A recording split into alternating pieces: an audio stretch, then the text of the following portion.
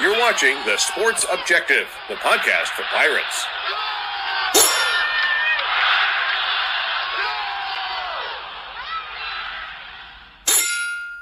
ECU, Pirate Nation, Purple and Gold family, stand to your feet, put your crossbones up, and lean side to side, yeah, and lean side to side, yeah, and lean side to side, come on, yeah, welcome to the island, man, it's crazy in here, a whole sea of purple and gold waving it. Welcome into the Pirate Football Playback, brought to you by L&K Custom Homes. Kevin Walker, give him a call. He's a licensed general contractor at 336-688-8461. Want to give a shout out to our great producer. He'll be with us in just a second, and that is Bubba Rosenbaum from China Grove. But now let's go across the state to Kyle from LaGrange Barber. How are you, sir? What's going on, guys? Good to win again. About forgot what it was like.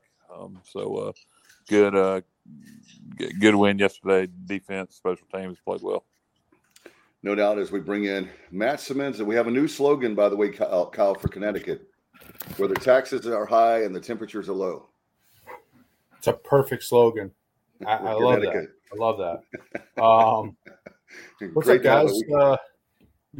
Great effort by the defense yesterday. I got to say, great effort. These guys were flying around. I mean, we looked very fast on defense yesterday, completely locked down Florida Atlantic. And, I expected a close game, but I thought Florida Atlantic would be able to put up more points than they did. So the fact that we held them to 7, and really, when you go back and look, I think we started the game with 5 straight 3-and-outs. I mean, that is a really hard thing to do. And just a great job by Blake Harrell and the defense. No question. In fact, I was planning on going that game. I'm glad I didn't go because I think that's why we won. I was going to take the kids, but after I filed for office, I was like, man, I'm going to be tired after all that campaigning. So I decided against it, and I'm glad I didn't go to the game. We win the game, and now 2-8 on the year, and looking forward to now next up on the clock is Navy. Overall, I was really impressed. Those special teams really came up big for us, guys. Yeah, pump block. 5 made field goals by Conrad. Special teams played extremely well yesterday. Great kickoff coverage, punt coverage. Special teams was spectacular yesterday. And if you're going to not have an offense and you're going to win with defense, you've got to have that kind of play for special teams. We could have done that earlier in the year. We'd have a couple more wins now. But would it be interesting to see, can we do it the rest of the year? Can we do it these next 2? We won yesterday. Navy, they're still playing for bowl eligibility. They're up next in Tulsa.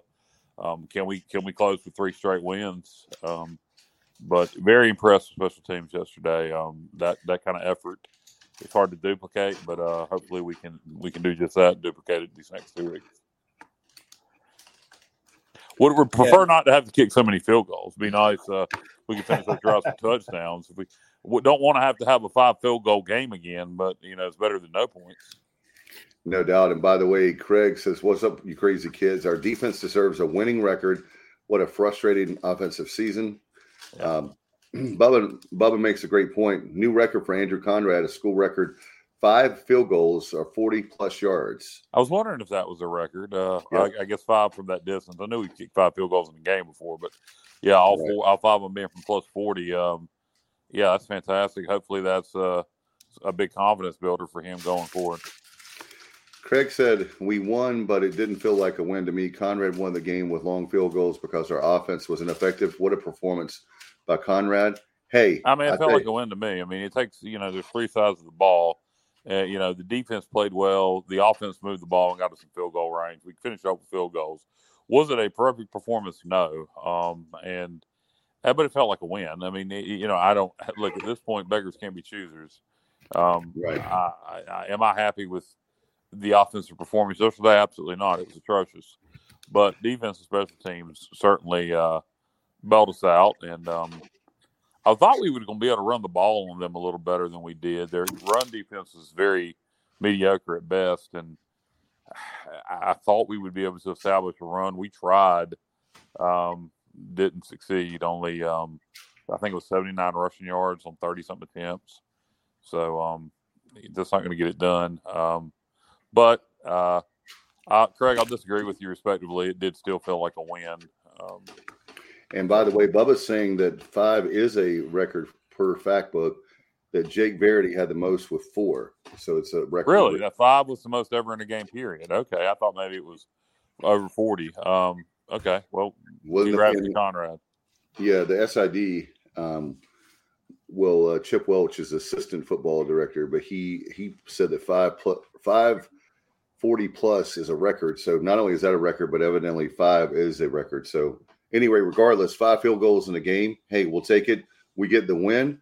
And what did you guys think as far as I agree with you, Kyle. I thought that the way that Gerald Green started out, I thought we were going to see the running game be a huge factor for us yesterday. That was one of my disappointments for the game. Yeah, and Matt, I don't know if Bubba, either one of you have the stats. Who got the most carries yesterday? Was it Gerald? Was it Rajay?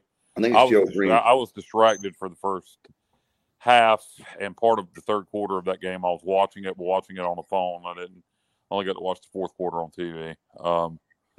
But I think Green off the top with the stat sheet I saw this afternoon had the most. But Gerald Green had 15. Rajay had 11. Okay. So 15 carries for Gerald, so I can't complain about that. I'm surprised he wasn't a little bit more productive. But Bond was back. That was good. Yeah, obviously still very limited because we only saw him carry it a couple times. Yeah. But maybe he'll hit a big play against Navy. Navy likes to blitz a lot. So your opportunities to score against Navy, we're going to hit an explosion play. So having Bond back against Navy will be big. We're not going to drop the field on Navy because of the way they play defense.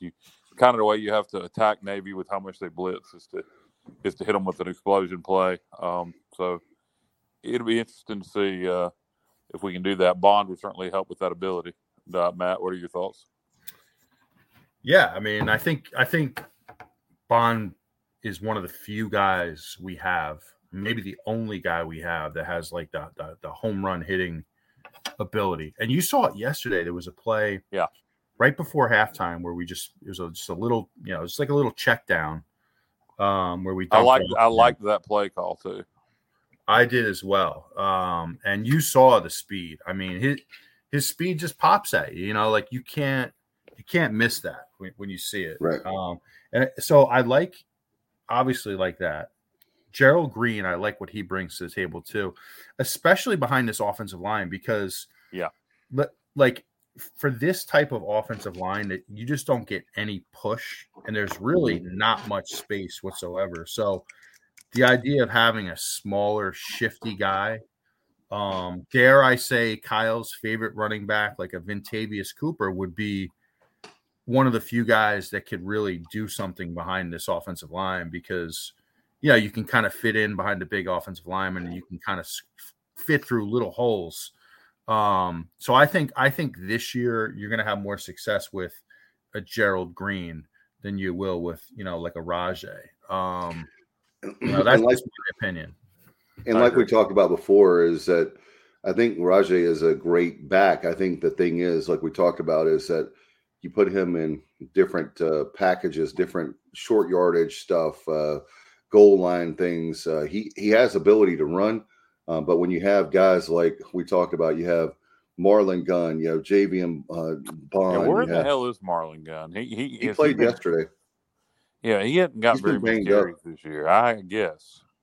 Yeah, he's, you haven't even seen Pop McKay hasn't even played. He's been hurt. You have Jalen, JVM Bond has been hurt. You have Marlon Gunn that's been hurt. I mean, it's the running back room. We have a lot of talent, but thankfully we have depth because a lot of them have been hurt. Well, Raji is our best blocking back and knows the blocking schemes. So you kind of show your hand all the times when you play one of the other backs. Gerald Green seems to be the next best at the blocking now that he's healthy. I think if Green would have been healthy all year, you'd probably see more of him because he can block. He can do what Rajay does, plus more effective running the ball behind a not so good offensive line. Because like you said, Matt, you kind of need with a bad offensive line. There's two schools of thought. You need a guy who can make his own yardage, meaning he can get in there, rumble, bumble, get 3 or 4 yards on his own. Or you need a guy who can hit a hole fast when it's there briefly, get through it, and make some yards on his own with speed. And I think we're better off probably doing the latter with a Gerald Green or a Bond or and like I said, I don't know what's up with Gunn. If Gunn must be really banged up, or he would be seeing more carries, or he just can't block. So Ace is saying Gunn will enter the transfer portal, but I think he's just been hurt. Yes. He's been hurt. That's his problem. It hasn't been because of talent. He's just been hurt, and they've been trying, but because the running back room is loaded, probably the best room we have in the whole football team. That's why they've been careful with Javius Bond and with Gunn of not like getting them really hurt. And then Bond has been acknowledged that he's been injured. Gunn really hasn't. Yeah, and it seems like that position is not really based so much on production as it is. It just seems like Rajay is just slotted in as that number one back, no matter what. Well, how important? I don't really get that. I don't really get that. Do you think it's the block? I think, Matt, it's because of blocking. It could be. I mean, it could be. It could be just comfort level with the scheme, but like, I just don't get it, man. Like, I don't either. I love Rajay. Like, I think I say this all the time. He is really good in short yardage. He is really good in goal line. But he hasn't been the most productive back. Now, with that said, listen, you could have Walter Payton behind this offensive line, and they're not going to run for 1,000 yards. This offensive line is historically bad. It is historically bad. We get no push. We can't protect. We can't open a hole. It is awful. And that's why we're 2-8. When you watch, I'll tell you, Flynn actually, I thought Flynn played his best game yesterday. He delivered some nice strikes down the field. You take away the one interception, which he was an underthrow into double coverage, but he threw some nice balls. Now, this guy is, I mean, the second he gets the ball in his hands, he's under duress. The pocket is collapsing. We're not given any protection. If the offensive tackles aren't breaking down, there's pressure coming inside.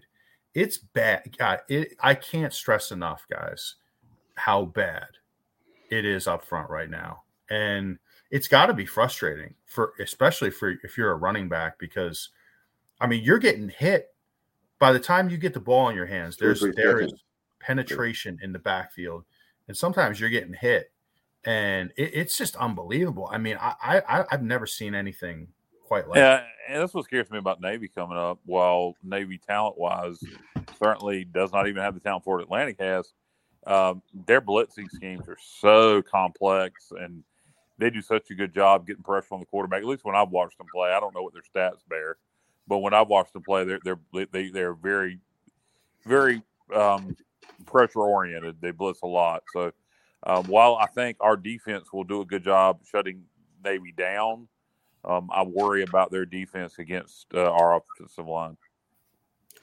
It's going to be interesting to see, but what do you guys think, though, with not having the chop block anymore for Navy? They don't have that anymore.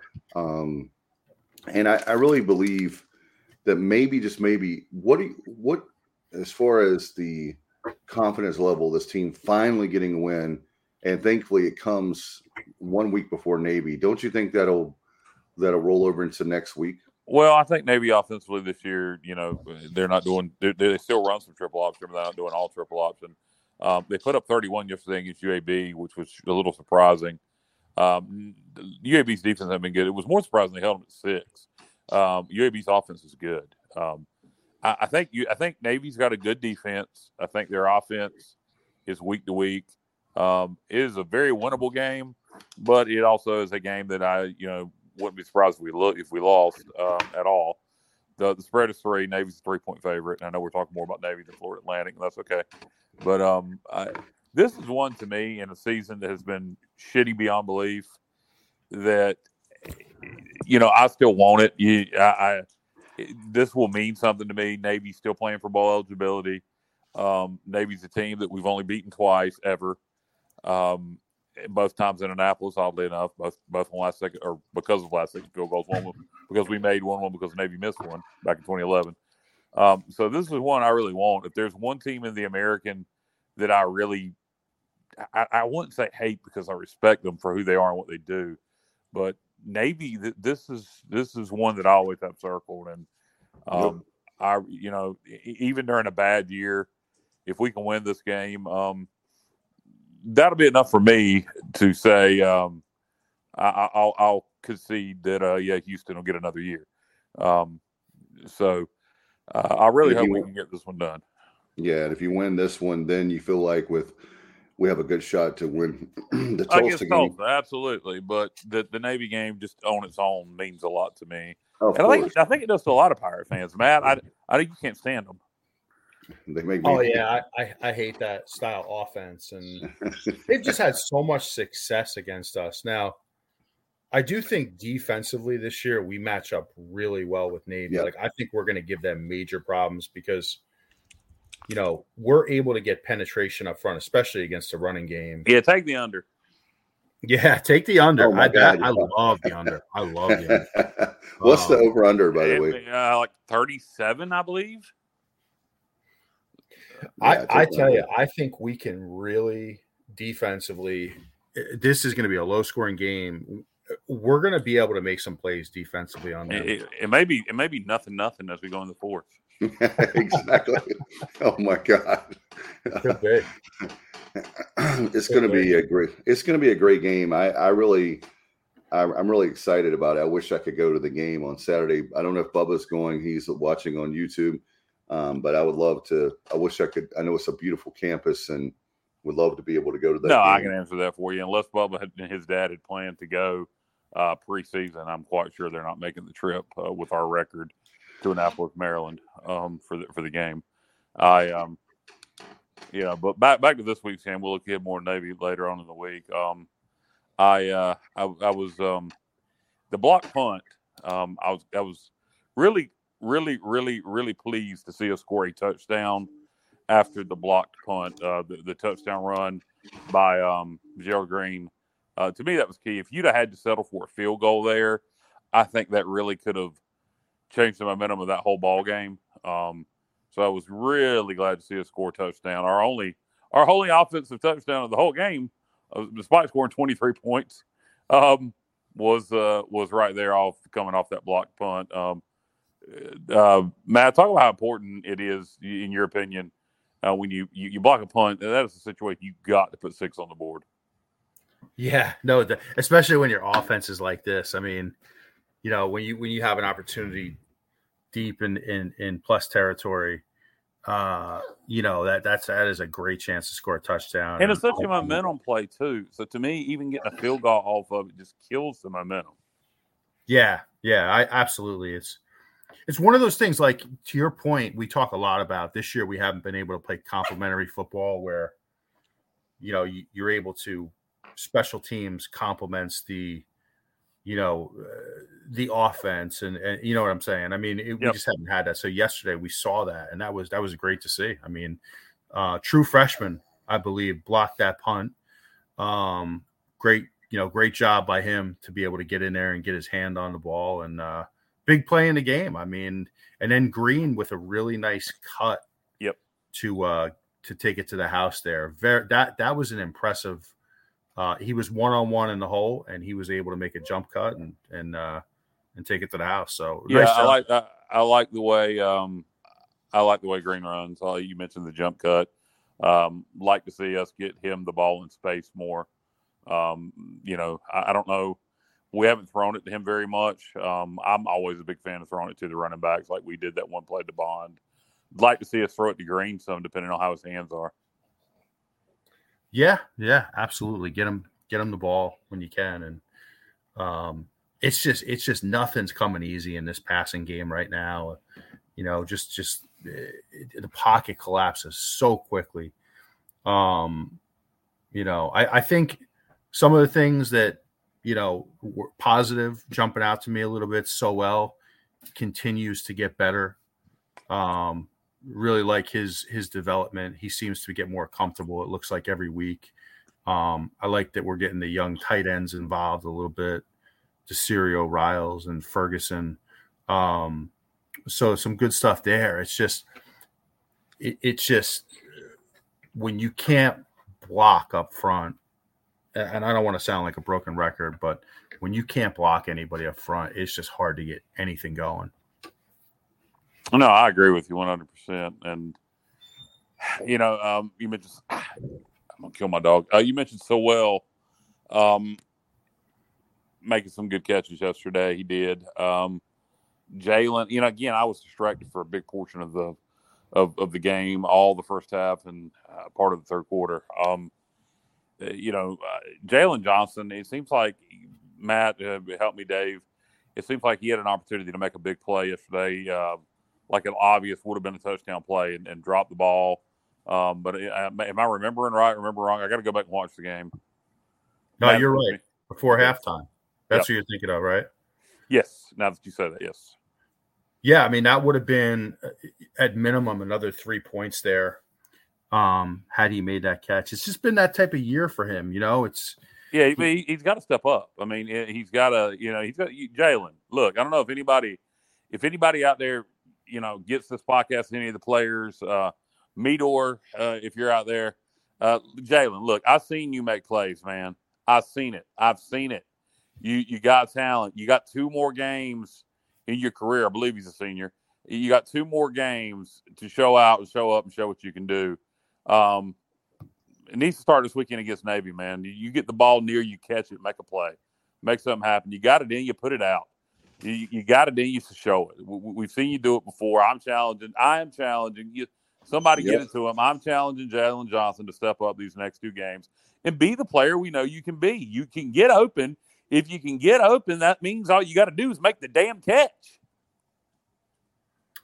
Yeah, no doubt. I mean, it's a big plays in the game. And that's the difference. You look back to last year and we were making those catches. Yeah. We were making those catches with Winstead. And you can't put that on the O-line. When he gets the ball to him, make the damn catch. And that's been the story as they were talking about the radio network guys. I was watching. I have that weird thing where I like to watch and listen to the broadcast, but Zoki said that's the story of the season. His the quarterback play is inexperienced, but when they make a nice throw, that was one that they were talking about that could have been, like you said, I'm sorry, I had some trouble with my internet, technical difficulties, but he makes a catch. He should have made that catch and he could have had a touchdown or a really big play. And instead it's a drop pass. And with like Andrew Bays was talking about, you can't have this team where they're, in other words, it's 2nd and 10, 3rd and 10, where we're behind the chains, where you need to give these quarterbacks small yardage especially on 3rd down. Yeah, we don't need negative plays, and we'll have some negative plays this week against Navy just by the way they play defense. So that's something you're talking about from playing from behind the chains. But when the quarterback gets the ball to you, you got to make those catches. And you said, Matt, you thought Flynn played well yesterday. Does anybody know yet what Flynn's going to do? He's in medical school.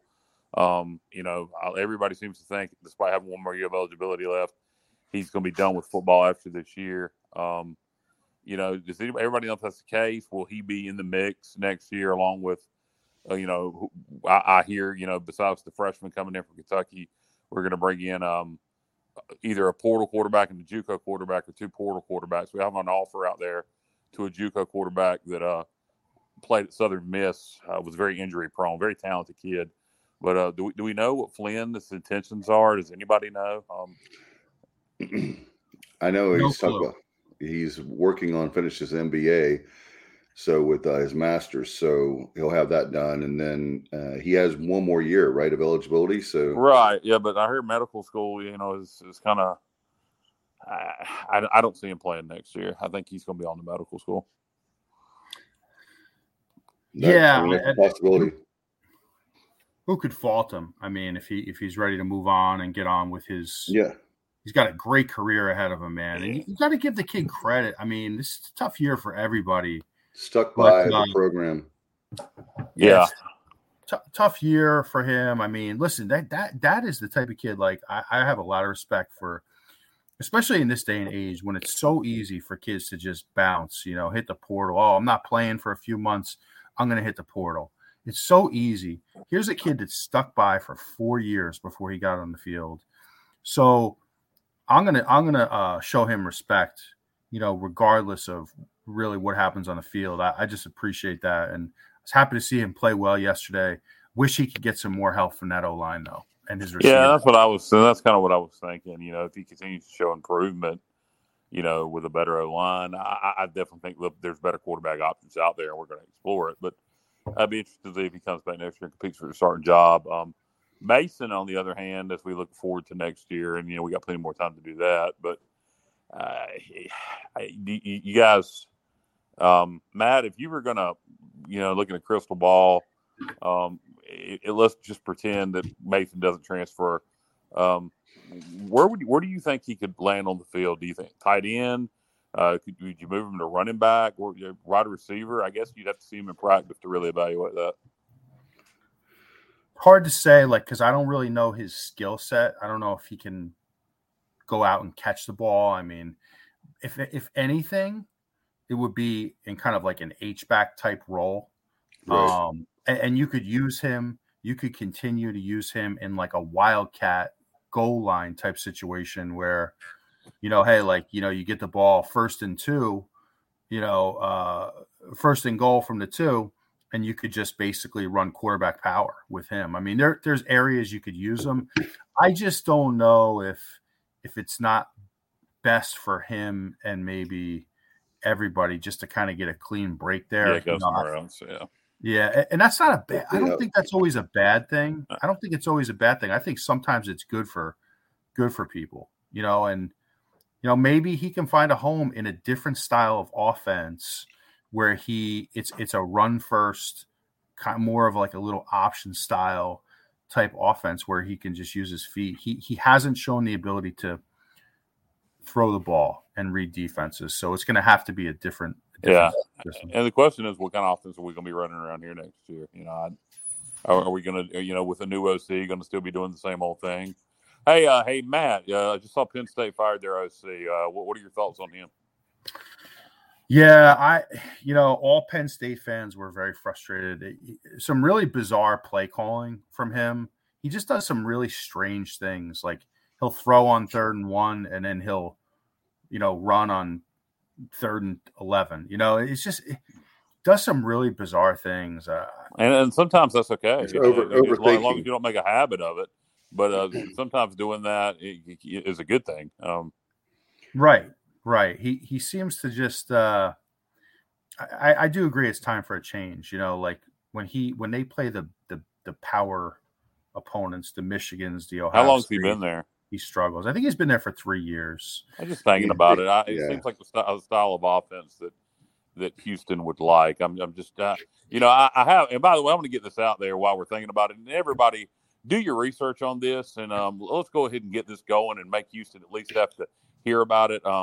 If Houston stays, if he retains his job, Seth Luttrell was the head coach at North Texas. He got fired last year after playing for the Conference USA Championship, having a 7-win season. He won pretty much every year he was there. He was offensive coordinator at UNC under Larry Fedora before getting that job. Knows this area, great offensive mind. He's currently an analyst at Oklahoma. I think Seth Luttrell as offensive coordinator here would be a great move, a fantastic move, a Houston Herald, y'all handle the defense, let me handle the offense kind of thing, and we could probably turn this thing around in a hurry.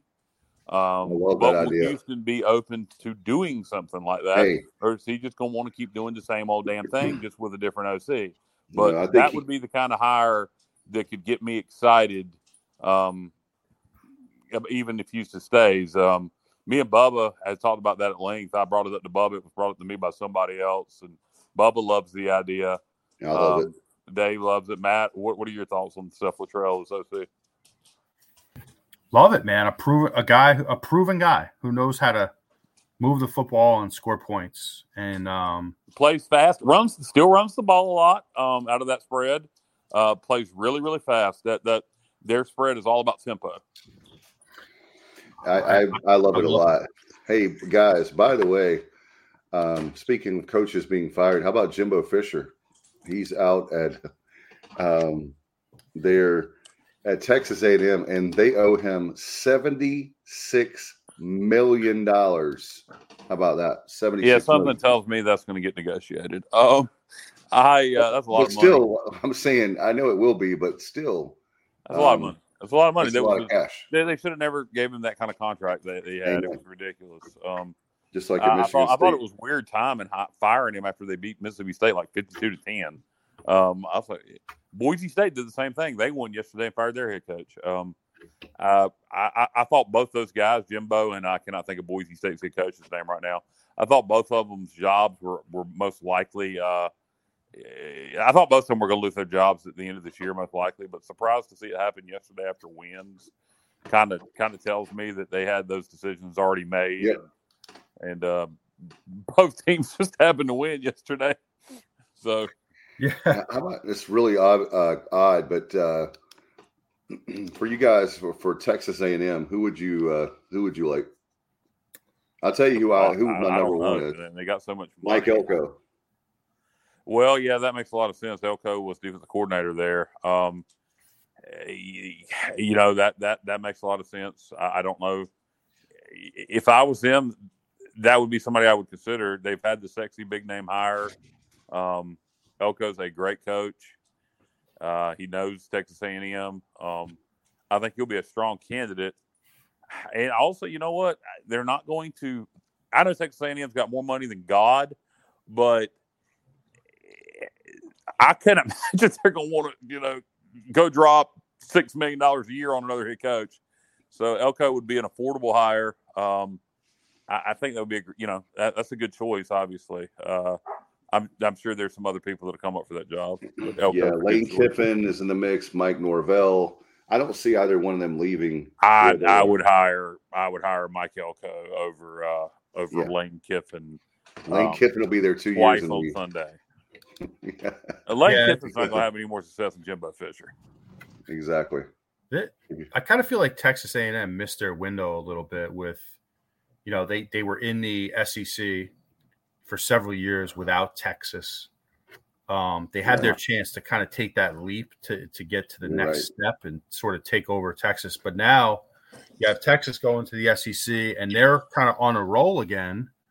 They're always number one in Texas. It's like a 1A and 1B with Texas A&M. But, it's going to be tough for them. I don't know where you go, honestly. I just know that the demand, especially in the state of Texas, the demand on coaches it's outrageous. Like there's probably more pressure on a coach in Texas than any other state. Exactly. And look at the high school coaches. Yeah. I mean, it's just unbelievable. So I don't even know where you go, but I'll say this, man, if I'm Jimbo Fisher, I'm buying a damn yacht, about 100-foot yacht, and I'm going yachting around the world for the next few years. Be on ESPN, right? I'm not even going there. I'm just getting away. I'm just taking my boat to the islands. Do you guys think Boise will hire Harsin back? That's what Bubba's asking here. Returns to Boise, Brian Harsin. I didn't even know Bubba. Me and Bubba's on the same page. Yeah, I could see that. He was successful there. Things didn't work out at Auburn, but I could see them hiring Harsin, or I could see him going a different route. And how about this? Paige is saying that Fisher might go to West Virginia. Jimbo. As what? As a coach? Are they going to fire their head coach? I think they are. Since they've been there. I think they are, Kyle. Yeah, they're West Virginia, as you guys know. They love their football, and they haven't been. Well, this is year 3 or 4 for him, and first time he's done anything at all. I don't know. I like that guy. I don't know why it didn't work at West Virginia. I don't think he's a bad offensive mind. I really don't. Jimbo is from West Virginia, is what Bubba's saying. Okay, well, I don't know. Maybe you will, maybe you won't. That's Big 12 football. I mean, so it's not like it's really a step down. But I'm kind of like Matt. I mean, you got that kind of money. I mean, just do nothing. I don't know. Maybe you will, maybe you won't. Neil Brown, Bubba says, "Thank you, Bubba." Yeah, Neil Brown, thank you. Yeah. Was at Troy before going to West Virginia. Since we're kind of talking about coaches, guys, and coaches leaving and openings and whatnot, the one thing that really concerns me right now for East Carolina is I know what you're going to say, Matt. Yep, I'm going to say it because I'm worried about Blake Harrell, guys. Yep.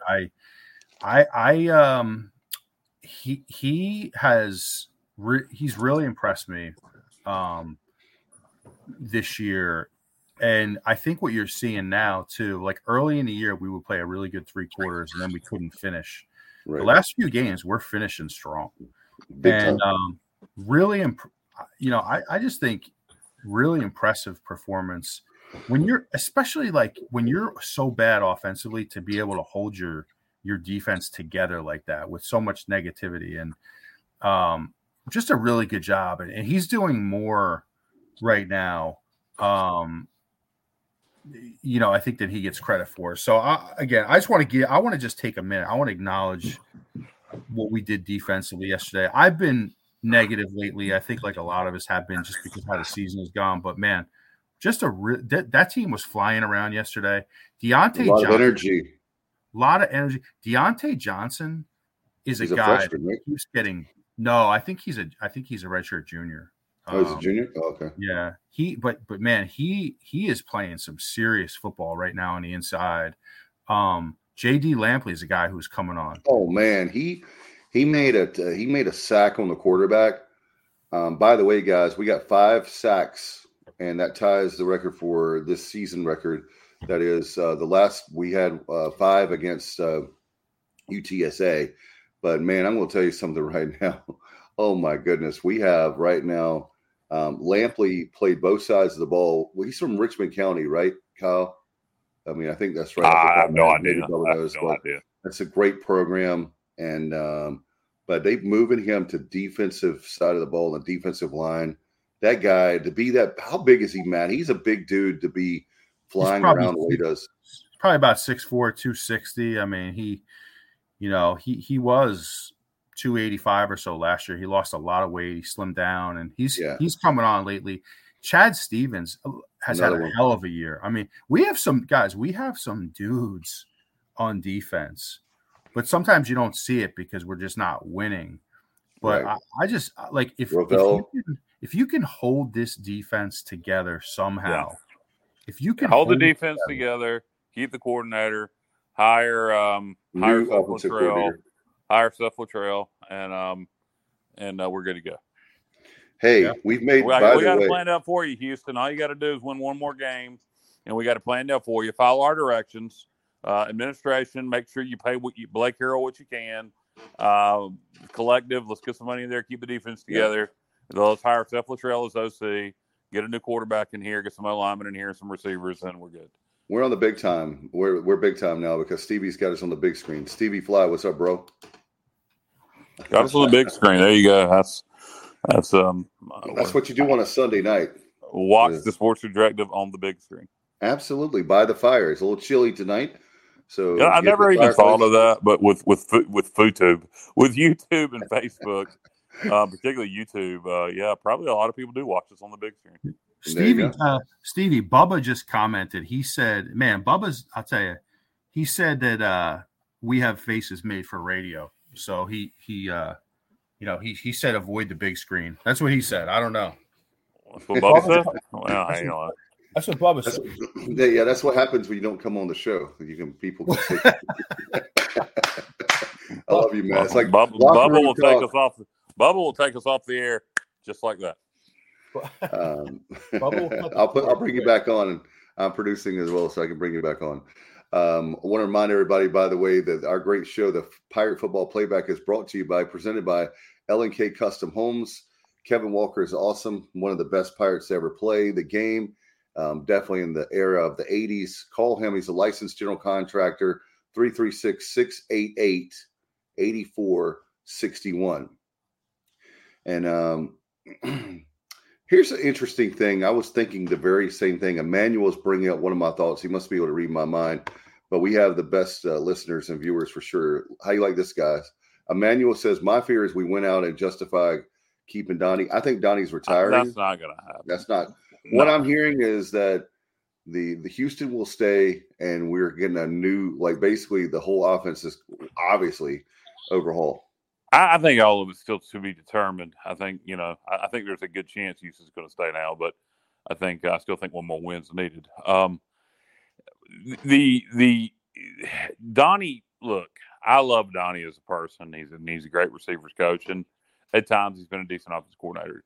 Donnie, there's no way. People would riot. You can't. No. My fear would be kind of all right, we're going to keep on keeping on, keep moving forward, doing the same thing, and he's just going to promote Shane Montgomery from analyst to coordinator. And I don't want that. I'd like to see us go a completely different direction on offense. So that would be my bigger concern, is that Shane Montgomery becomes offensive coordinator. We just keep running the same kind of offense. Justin's saying there will be a new offensive coordinator market. He's very close to the program. I heard that. Is his name going to be Shane Montgomery, Justin?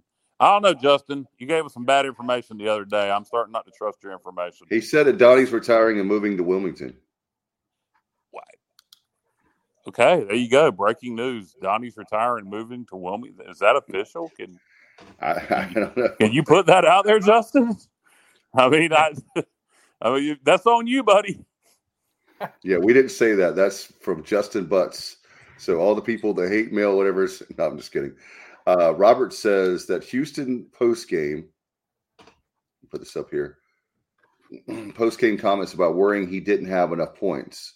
Yeah, I mean, that's the thing. You're looking at what were his postgame comments? About worrying that he didn't have enough points. I don't know what his. I didn't hear the comment. Can you put that? Can you reference the exact comment? Yeah, I'm not sure what exactly, like in what context. Worried he didn't have enough points. Well, if he has one more point than the other team, that's enough. I don't know. What he's saying is that we're not scoring. Did you hear the comment, Dave? I did not hear the post game. Okay, Robert, can you clarify the post game comment? Because Justice said, "What my source says I can't confirm or deny." But somebody knowing Donnie says he's moving to Wilmington and retiring, and I think I hear he's moving in with Bunk. Terry Gallagher. Okay. Man, we're spreading rumors. This is he's going to bunk with Bunk. So if the previous I'm about to say caller, if the previous commenter can clarify about Houston's post game comments, worried about even having enough points, Robert Matthews, if he can clarify, I didn't listen to my yesterday was a nightmare. That's why we won. I don't think God knew I couldn't handle any more yesterday, so that's why we won the game. But my yesterday was a complete freaking nightmare. Well, I'm glad you're better today. People have been worried. Yeah, sorry to hear that. We had a car breakdown, got in a traffic jam in Raleigh. Not to get into too many gory details. I got a very sick stomach and was stuck in traffic.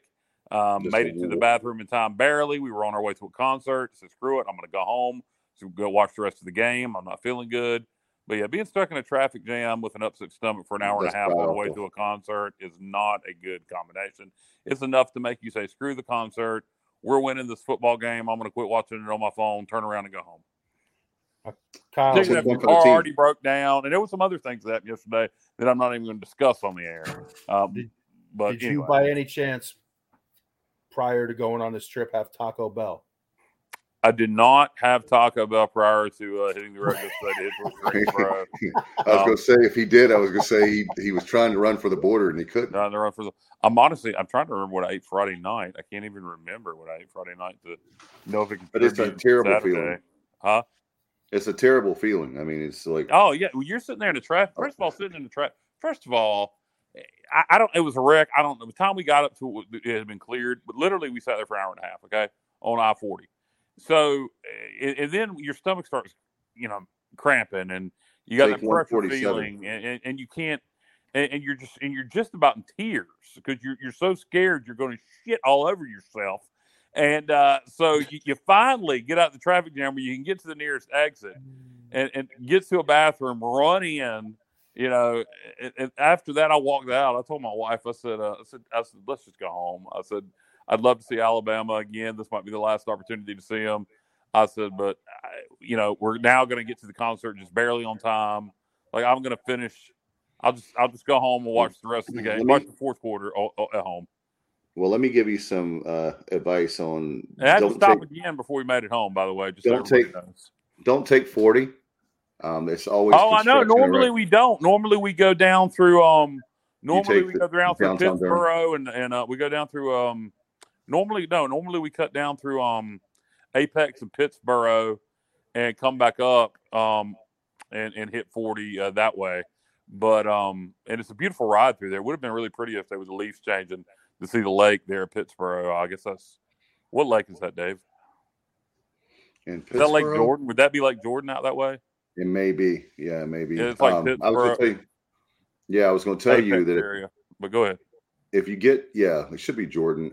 If you get out that way, I always take the downtown Durham exit, or you can take the 85, the new interstate that they have where they have that loop. You can take. Yeah, you're talking about going north and coming back. I always go south. We always go Apex, Pittsburgh, and then cut back up north.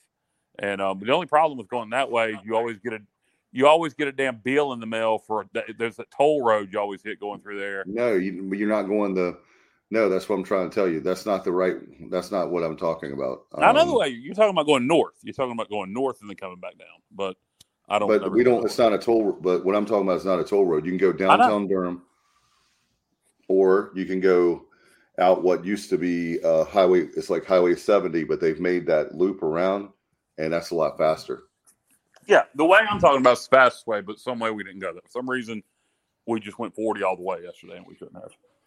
Anyway, so if you ever going to a concert, and the reason being, guys, is they had, not to get too much, but you have a huge metropolitan area, and it goes from multiple lanes down to, Matt, it's like down to 4 lanes. It's so crazy. You have over 1 million people in that area, and why they haven't spent a lot of money they should have never done it in the first place. I think they're doing some road work and Pays is that up in that area, but where Hillsborough area, it just drops down, lane drops. And that's why they have a lot of problems. And now I think they are trying to work on it, but now it's construction that causes wrecks. So anyway. Well, we weren't even that far in yet. We weren't that far. The traffic jam started around the Wade Avenue exit. So if that tells you anything. Oh, wow. Yeah. I don't know. Was NC State playing home yesterday against Wake Forest? They were, but it was a wreck. There was a wreck. Okay. Well, anyway, that area right there is I try to avoid it as much as possible. It's about as bad as going to the state fair. I believe they were at home yesterday. They may have been. It doesn't really matter. It was a freaking wreck. Yeah. But let's talk football. So you guys, how you feeling about I know we've got time to talk about okay, Pace is saying 540 is being extended to go all the way around. That's going they are working on that. Hopefully that one day. Elliot's saying there was a fatality at Wade Avenue. That's what happened, Kyle. That's what that was. Okay. I'm westbound. He said westbound. Yeah, Elliot used to be a state trooper. That was it, Elliot. I'm sorry to hear the loss of life. Much more important than my upset stomach or going to a concert or Pirate football. Definitely sorry to hear the loss of life, but that makes perfect sense. And let's talk Navy. Well, the time we have left, guys. How you feeling about the game going in? I know we talked about we're a 3-point underdog, but I really feel good about this game. I don't normally, but I feel like do you guys feel like that there was a time there about 10 years ago when especially our defense was so god awful that, you dreaded playing Navy. Now it's such a rivalry to me. I'm looking forward to the game. And I know we can always lose a game, but before I was dreading it because I didn't think we stood a chance. Where now I think this is definitely a 50-50 game, a chance to win there in the beautiful Annapolis area in the Naval Academy. How are you guys feeling earlier? Coming off of the win against Florida Atlantic. Yeah, I agree. I really wish it was in Greenville. But historically, we got 2 wins against them. Everett was in Annapolis. I think we're going to have a lot of trouble scoring on them as we have on everybody. I think they're going to get a lot of pressure on our quarterback. At the same time, like Matt says, I think our defense matches up well against their offense. What's interesting is Coach Newberry, Blake Harrell, down at Kennesaw State. Coach Newberry was the defense coordinator. Blake Harrell replaced him. They run a very similar defense. Blake Harrell is a disciple of Newberry, if you will. And so while on paper you look at it and you go, they'll probably shut our offense down and we'll probably shut their offense down. They're going to be able to simulate each other's defenses very well in practice. So it could be a game where there's more points scored on both sides than people realize or think, just because the familiarity with the defense. My gut tells me it's going to be a 9-6 type ball game, but because of the familiarity each team has with the defense, it wouldn't surprise me if there's more scoring than people think. Brandon says whoever gets to 10 wins. So the first team to 10 wins the game.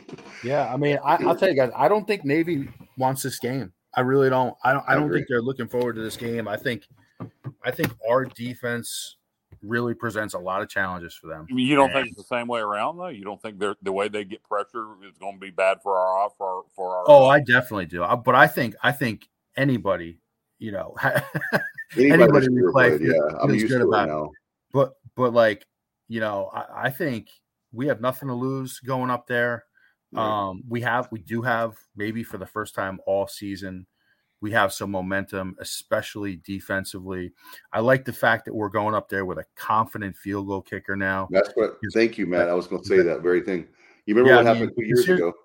Yeah, and here's the thing: like, if we can win the field position battle, and I don't expect control the clock, a lot of touchdowns, obviously, but turnovers. We can force some turnovers. Yeah, if you can follow the blueprint from yesterday, where you win some field position, you make your field goals, you play great defense. I think there's a very good chance we could win this game. I feel surprised, and you guys know me. I'm on record saying over the years I'd rather play Alabama than Navy, but because I agree with you, Matt.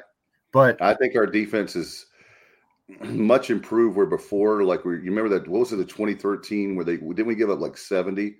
2010. Oh, 2010. Awesome. That's what we used to be. Even when we had good teams, our defense was so bad, and that's why we're like, oh my god, I don't want to play Navy. I would rather have a root canal. Well, their offense isn't as good as it was back then. Also, let's keep that in mind. Here you go. How about this? JR with a prediction. He says 18-14 Pirates on 6 Andrew Conrad field goals. He breaks his own record. Hey, whatever. I don't care. Look, I don't care how we win. If it's a field goal kicker and that's what it comes down to, I am all for it because Conrad has been really good. So not to jinx him, but I think we're going to beat Navy. I don't think it's going to be. I think it's going to be a tight game. We beat him. I'm hopeful. I think we've never beat him. We've never beat him in Greenville, and we have up there. So I feel more confident about that. I think their defense presents more challenges. I think their defense presents just as many challenges for us as our defense does for them. Their offense is better. They've won 4 games. They got to win 2 out of their last 3 to get to a bowl. One of those 3 is SMU. Also, obviously, the rivalry game with Army. This is senior day for them. They got this one circled. I think it's going. I think we can definitely win it, but I think it's going to take us playing not necessarily our best game of the year. We can't give them anything. We're going to have to play defense. They're always going to try to hit you over the top at some point. We're going to have to make sure we don't give up anything cheap. It's going to be a game. The line's 3, and I wouldn't touch it. I wouldn't put any money on us. I wouldn't put any money on them. I really want this game. This is one that, despite our record, that I really want. We should have beat them last year, and we beat them 2 years ago. So yeah. And it's like a tight game. It's now become where we used to be a joke against them because we could not stop them, and now it's a tight ball game. So, Matt, I want to ask you guys this too, not looking ahead because we still have 2 more games. But as far as the offensive line is concerned, we've had 2 offers that over the last couple of days, or 2 commits that are promising. So like I said, not trying to look ahead, but as bad as the offensive line, it's worse than I even anticipated. Are you feeling more? I want to ask you guys this: are you guys feeling more hopeful? Having looks like some decent recruits, and not only offering them, but they're committing to us. I haven't paid attention to it. I'm assuming you're talking to high school recruits. Yes. Yeah. Hopefully, those one of them's a 3-star. Hopefully, those guys can contribute right away. Your offensive line, we're going to have to get some guys out the portal. Oh yeah, I'm talking about the reason I'm happy with it is because that's the position we need. High school is so hard to get good offensive linemen. The fact that we're only 2-8 and we're still getting some decent offensive linemen, but of course, JUCO, transfer portal, high school. Oh, I think it's got a lot to do with I've often heard that you kind of recruit this year off of last year. So those guys that we're getting this year really were recruited more last year when we were winning. Also, because of the portal, a lot of your Power 5 schools ain't taking any offensive linemen. They're waiting for us to develop them, and then they take them. So a lot of these high school kids that would generally be getting a Power 5 offer aren't getting them now. But they got to be able to come in and contribute right away. We're not in a position to develop players. We have to win next year. So yeah, it's great to get the high school players. So hopefully some of them will be able to contribute right away. But we're going to have to get some kids out the portal to help that offensive line immediately. And with undoubtedly at least a new OC, will we have the same O-line coach? And I think Houston has a lot of say in that, but that'll also the OC will have a lot of say in that too going forward. I think we got to address is great. Go ahead, Dave.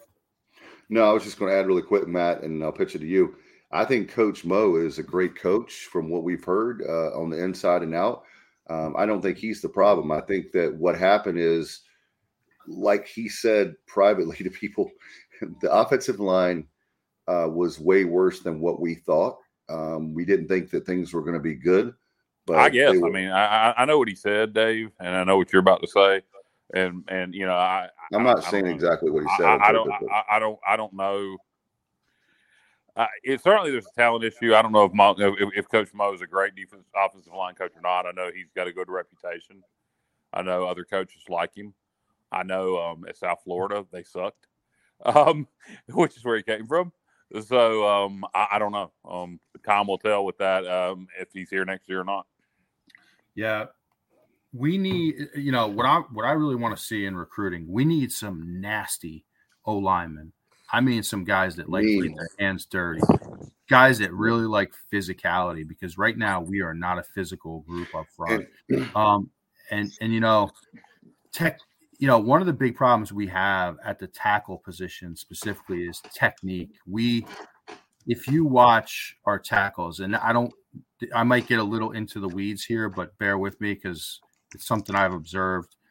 When you're an offensive tackle, you want to keep your chest, your shoulders square to the line of scrimmage for as long as you can. What happens is when we get pressure off the edge, the outside foot drops, and our tackle's chest, if you can kind of visualize this, chest is now facing the sidelines. And now you get a two-way rush where the defensive end can either rush to the outside or rip underneath. You can't. The worst thing you can do is open up as a tackle. Open up. So you're like pushed aside. Yeah, and it's just your chest is now facing the sideline as opposed to staying square to the line of scrimmage. So if you watch good tackles, they stay square. And in addition, the technique is that needs to be coached up. Then it needs to be coached up. I'm not sure if we have the guys with the feet right now to do it. I think we're gonna have to. But yeah, there's some major technique issues there, and The other thing too, guys, I spoke with a NFL offensive line coach earlier this week. Won't mention any names, but I bet I know who it is. Yeah, I know who it is. So I learned something new. When you're a tackle, and this is kind of interesting. You know how you take your kick step. You shouldn't get contact until your third kick step. So pop, pop, pop, contact. All right, if that makes sense. Mm-hmm. Sometimes we're getting contact early, and it means you're not getting back quick enough, and that's usually a problem with footwork. So there's some technique things there. Matt, let me ask you a question about the offensive line coach you spoke with. What does he think of East Carolina's approach on offensive line? Does he think that we should be running something that like we're running where we have guys in tight, or does he think we should be running something where we can have our linemen take bigger splits? Just out of curiosity.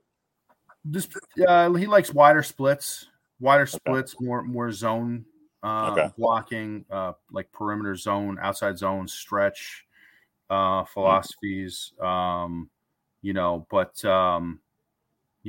think there's just some limitations to what we can do based on our ability right now. And wider splits to me always, if you're running an offense that takes wider splits, to me you have to have less talented offensive linemen immediately because there's more space. It's harder to get to the quarterback. Yeah, I mean, and it opens up lanes in the running game. Correct. Yep. But if you look closely, guys, there were several times where, we're in a passing situation.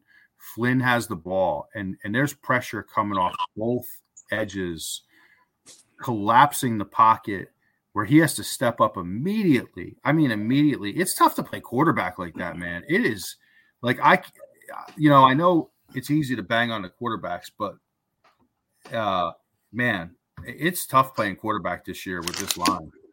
No doubt. Yeah, and Flynn does not throw well on the run either.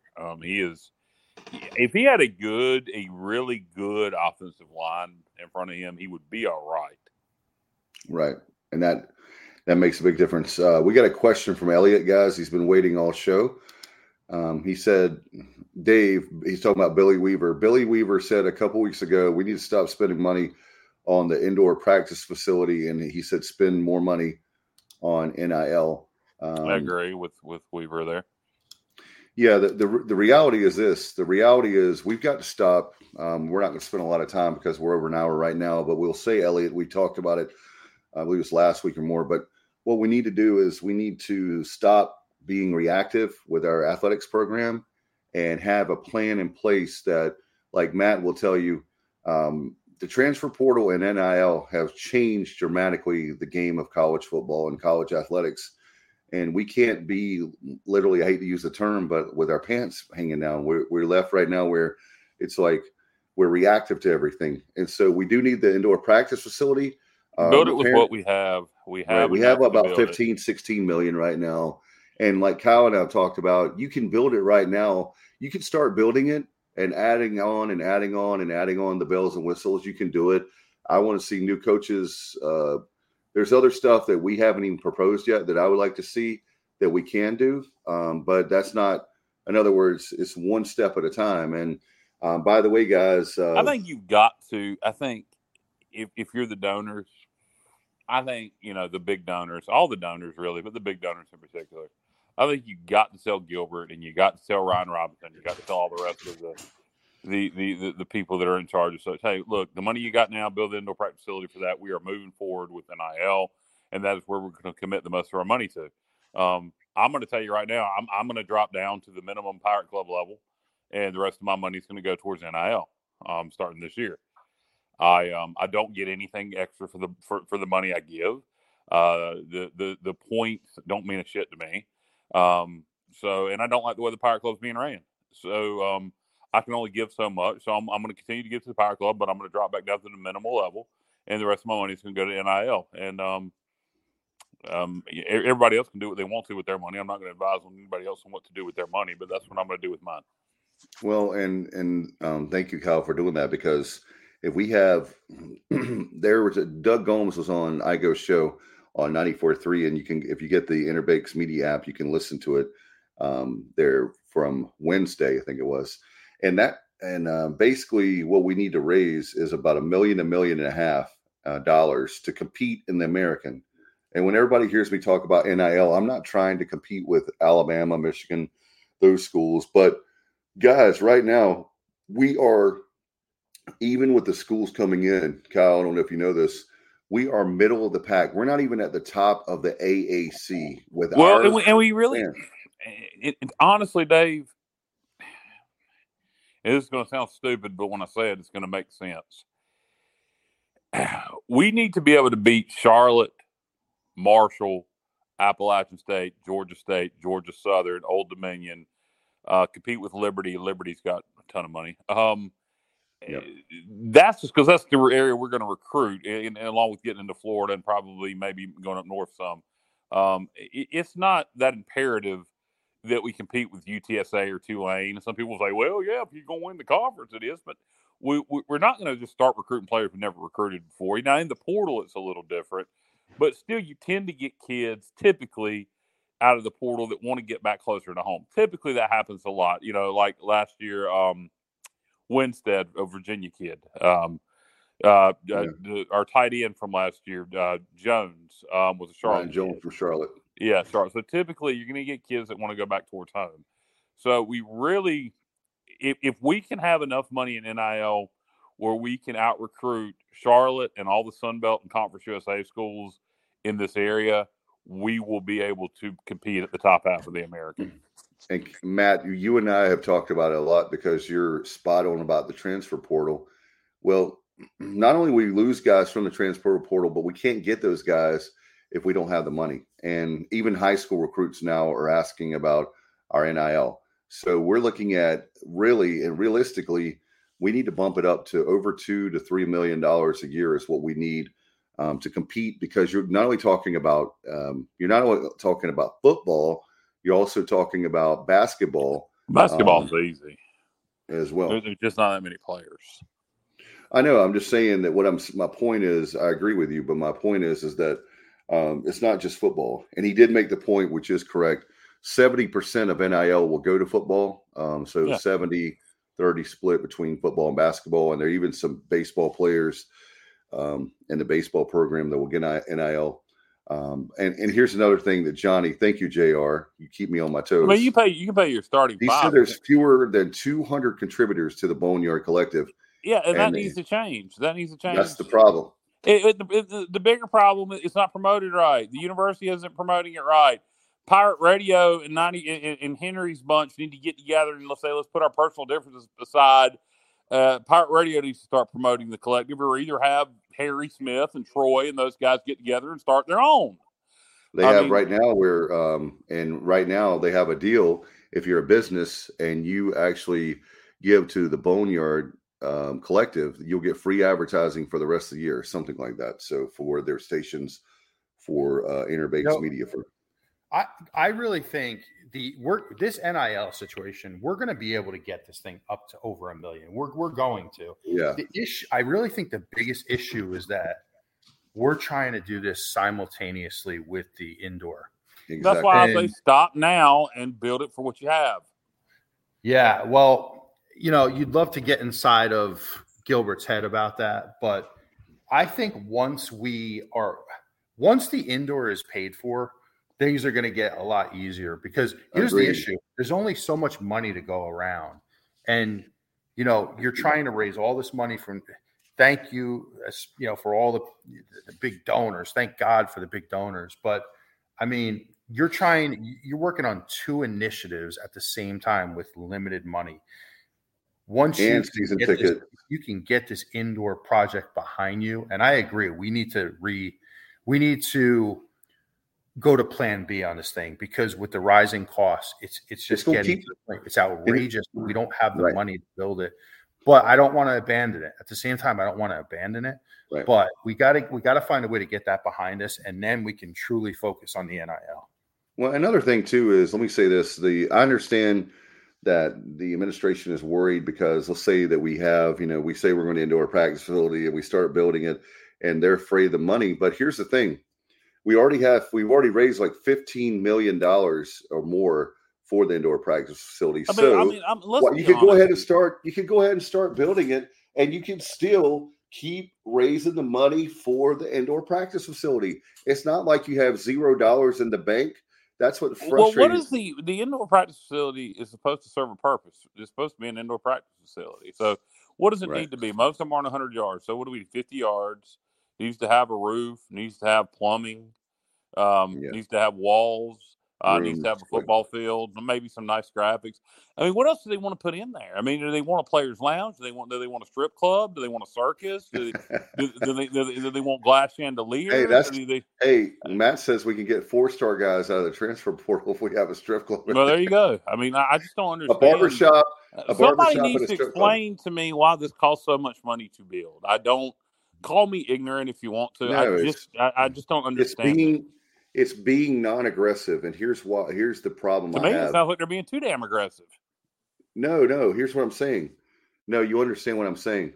So, yes, the cost of the construction keeps going up.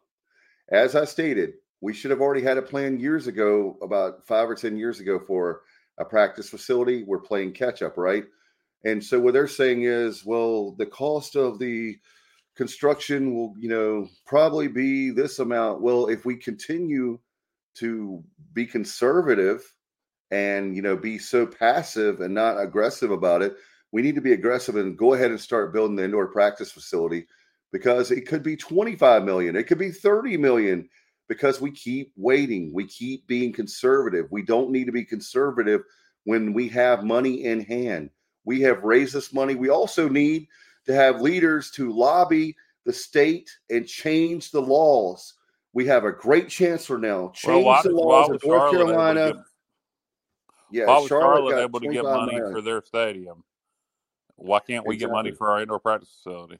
We need to have leaders that go up to Raleigh, and I'm talking about the chancellor, John Gilbert, Ryan Robinson. I don't have anything against him. I saw John Gilbert yesterday. I have nothing against them. What I'm saying is be aggressive and say, we need the money in Greenville, North Carolina, for if Charlotte can get the 25 million, we need 25 million towards our capital campaign. And, like the 60 mil, we have 25 million of it now. But the baseball, Justin said in the last show, by the way, Kyle, the baseball expansion is fully funded. So we have that. We have that fully funded. We have the basketball is fully funded. I believe that of course, the auxiliary weight room has already been funded.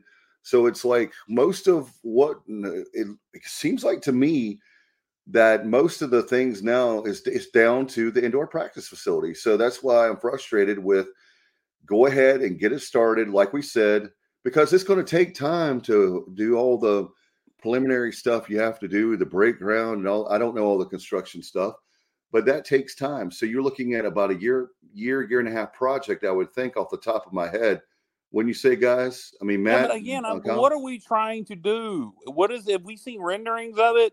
Because in my mind, it needs to have a door that opens up into a big, giant 50-yard, because most of them are 50 yards, not 100 yards, indoor practice facility with a roof and walls. I don't know what else it needs. What is costing so much? But it's costing us more when we're conservative. That's what I'm saying.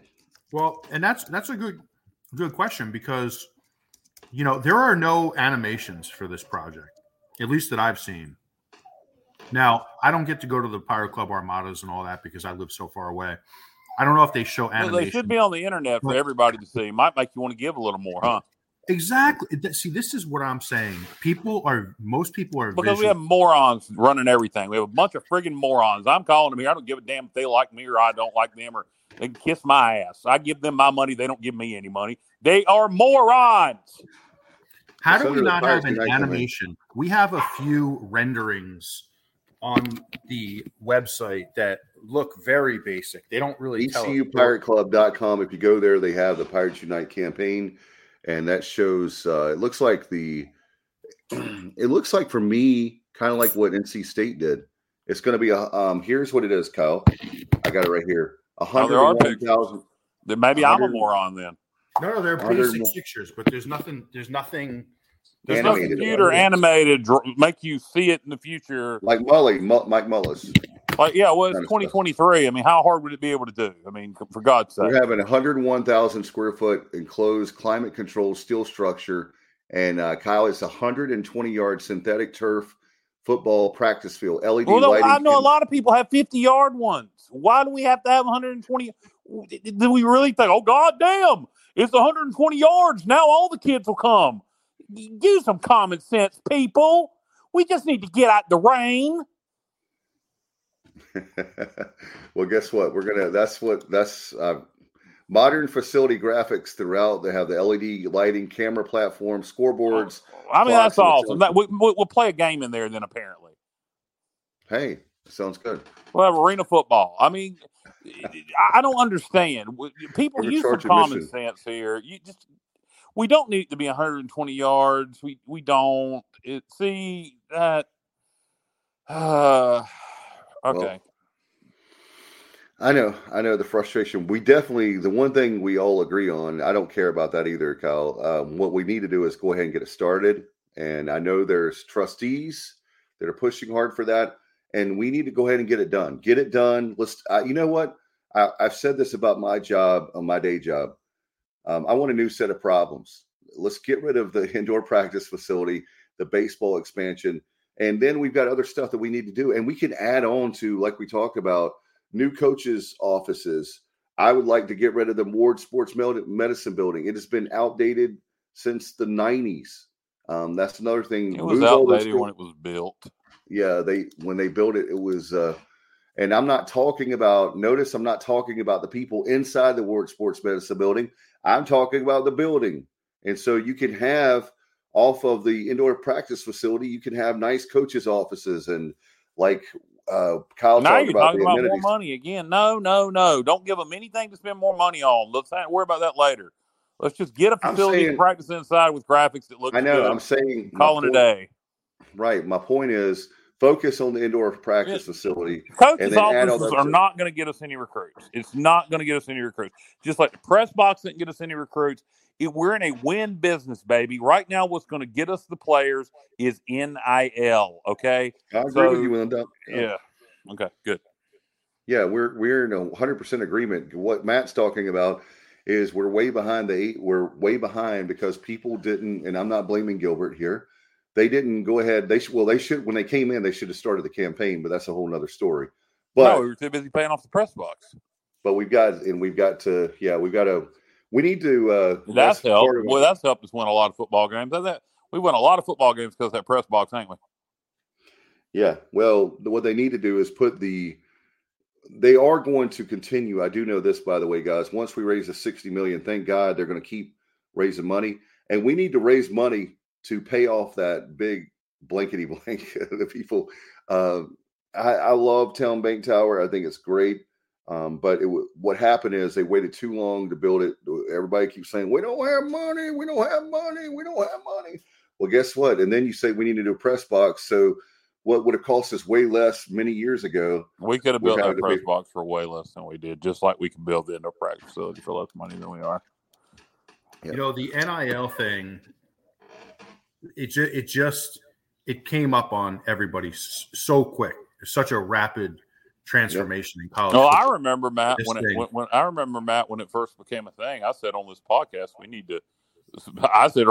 let's abandon all the projects and put all money in NIL, and everybody on the show at the time disagreed with me. So I said I listened to you. To be fair, we didn't. And listen, I have been. I got enough sense to know that look, money. Matt, why do you work? Would you give a shit if where you work had nice amenities? Right now, where you work, we won't get into that. But if somebody offered you $100,000 more a year, would you give a shit if their amenities wasn't as nice as where you work at now? Probably not. Exactly. But let me say this though. This thing, when they first came out with this NIL, you thought that the NCAA would regulate it to a point. We didn't know Like, we didn't know it was just going to be the Wild West out there. Thank you. And, I've been very slow to come around to it, admittedly, because first of all, I just hate the idea of paying players. It makes me kind of sick, to be honest, even as a player, which is probably kind of seems a little ironic, I guess. I don't know, but I don't like the idea of it. But we just didn't know. I mean, you thought that this thing was going to be regulated to a certain extent. We didn't know that literally anything goes now. And it's been such a rapid transformation that we're already behind the 8 ball. It makes it very tough. That's because people don't listen. People don't listen. A lot of things could be avoided in life, Matt, if people would just listen to me. I'm just telling you. A lot of things could be avoided. The gospel according to Kyle. I got this NIL thing right. Hey, when something else, we were running out of time, but what's happened is NIL has finally caught up with us, and so that's why people need to pay attention to it and change. If you want to keep losing, then you need to. NIL is not the end all be all. Coaching matters. Look no further than New Mexico. New Mexico State is 8-3. The poorest football program in FBS. Ask Doug Martin. They are 8-3 because they got Jerry Kill, and then Jerry Kill hired a very successful Division III head coach to be his offensive coordinator. So it's who is, by the way, has the same name as Coastal Carolina's head coach, Tim Beck, but it's a different Tim Beck. So there's a lot of schools. There's a lot of schools doing. But New Mexico State is the ultimate. What's James Madison? How much does James Madison? How much did they put into NIL? They probably just as much, if not more than us. They have money. They got money. New Mexico State is to me is the best example out there because they don't have any money. So coaching still matters, and you can win because you can outcoach your opponents. But yes. Particularly the way that Mike Houston likes to play football, you better have some players. I said this before to somebody the other day. If you hand Mike Houston a talented football team, he's going to win with them. But I think along with NIL, Mike needs to change his approach on offense if he wants to be successful here. His ceiling will be what we did last year if he keeps doing what we do. If he keeps doing what he's been doing here. 7-8 wins is going to be his ceiling, and if people are okay with that, then it is what it is. But I'm telling you right now, if he doesn't change his philosophy offensively, our ceiling will be, we might have a bounce back year next year, but it'll be 6 or 7 wins. He needs to change his philosophy offensively along with NIL. All right, do you guys have anything before we go? I just hope we beat Navy. Just really want to win this game and put if we're going to keep Houston discussion behind us at that point and focus on offensive coordinator building for next year. Yeah, and looking forward to next year. And I just really want to beat Navy. That would be sweet, and then to have a Thanksgiving win against Tulsa, that would be great to be 4-8. Yeah, if you got on a 3-game win streak, that'd be great. It's kind of salvage the season, right, Matt? It's not a great feel, but at least it kind of makes you feel a little bit better about next year versus losing the next 2. Yeah, I mean, it's better. It's definitely better than losing. For me, this season can't be really salvaged for me. I think there were just a lot of. No, I think if you'd have beaten Tulane, if you could have beaten Tulane. But listen, I would definitely feel better about it. The thing that'll make me feel better about the future here is if we can find a way to keep this defense together. If you can keep this defense together, you then have a chance for a rapid turnaround. If you lose a bunch of guys to the portal, now you're rebuilding the entire team. Yep, that's exactly. Tough. That is tough. We'll see how it plays out. Well, thanks to Bubba behind the scenes. Appreciate you very much. Again, the Pirate Football Playback brought to you by.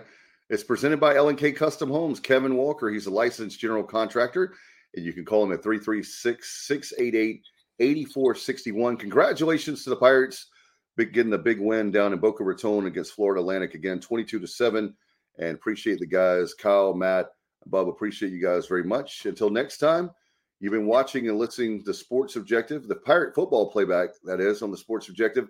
Good night, everybody, and go Pirates. I'm a pirate down to my soul, and I don't back down, not at all. Find out when the cannons explode, from the sidelines down to the post. Put it down like not even close, all out to the last whistle blow. From the flag with the soul and crossbones. Everybody stand up, get your hands up, let a team know that we got they back. This is our house, this is our town, our time, record 19, copy that. Everybody in the stands go bananas, scream loud, baby, don't hold back. Every foot, every yard, every first down, every touchdown with the cannons blast. Get it on, get it all, get the win.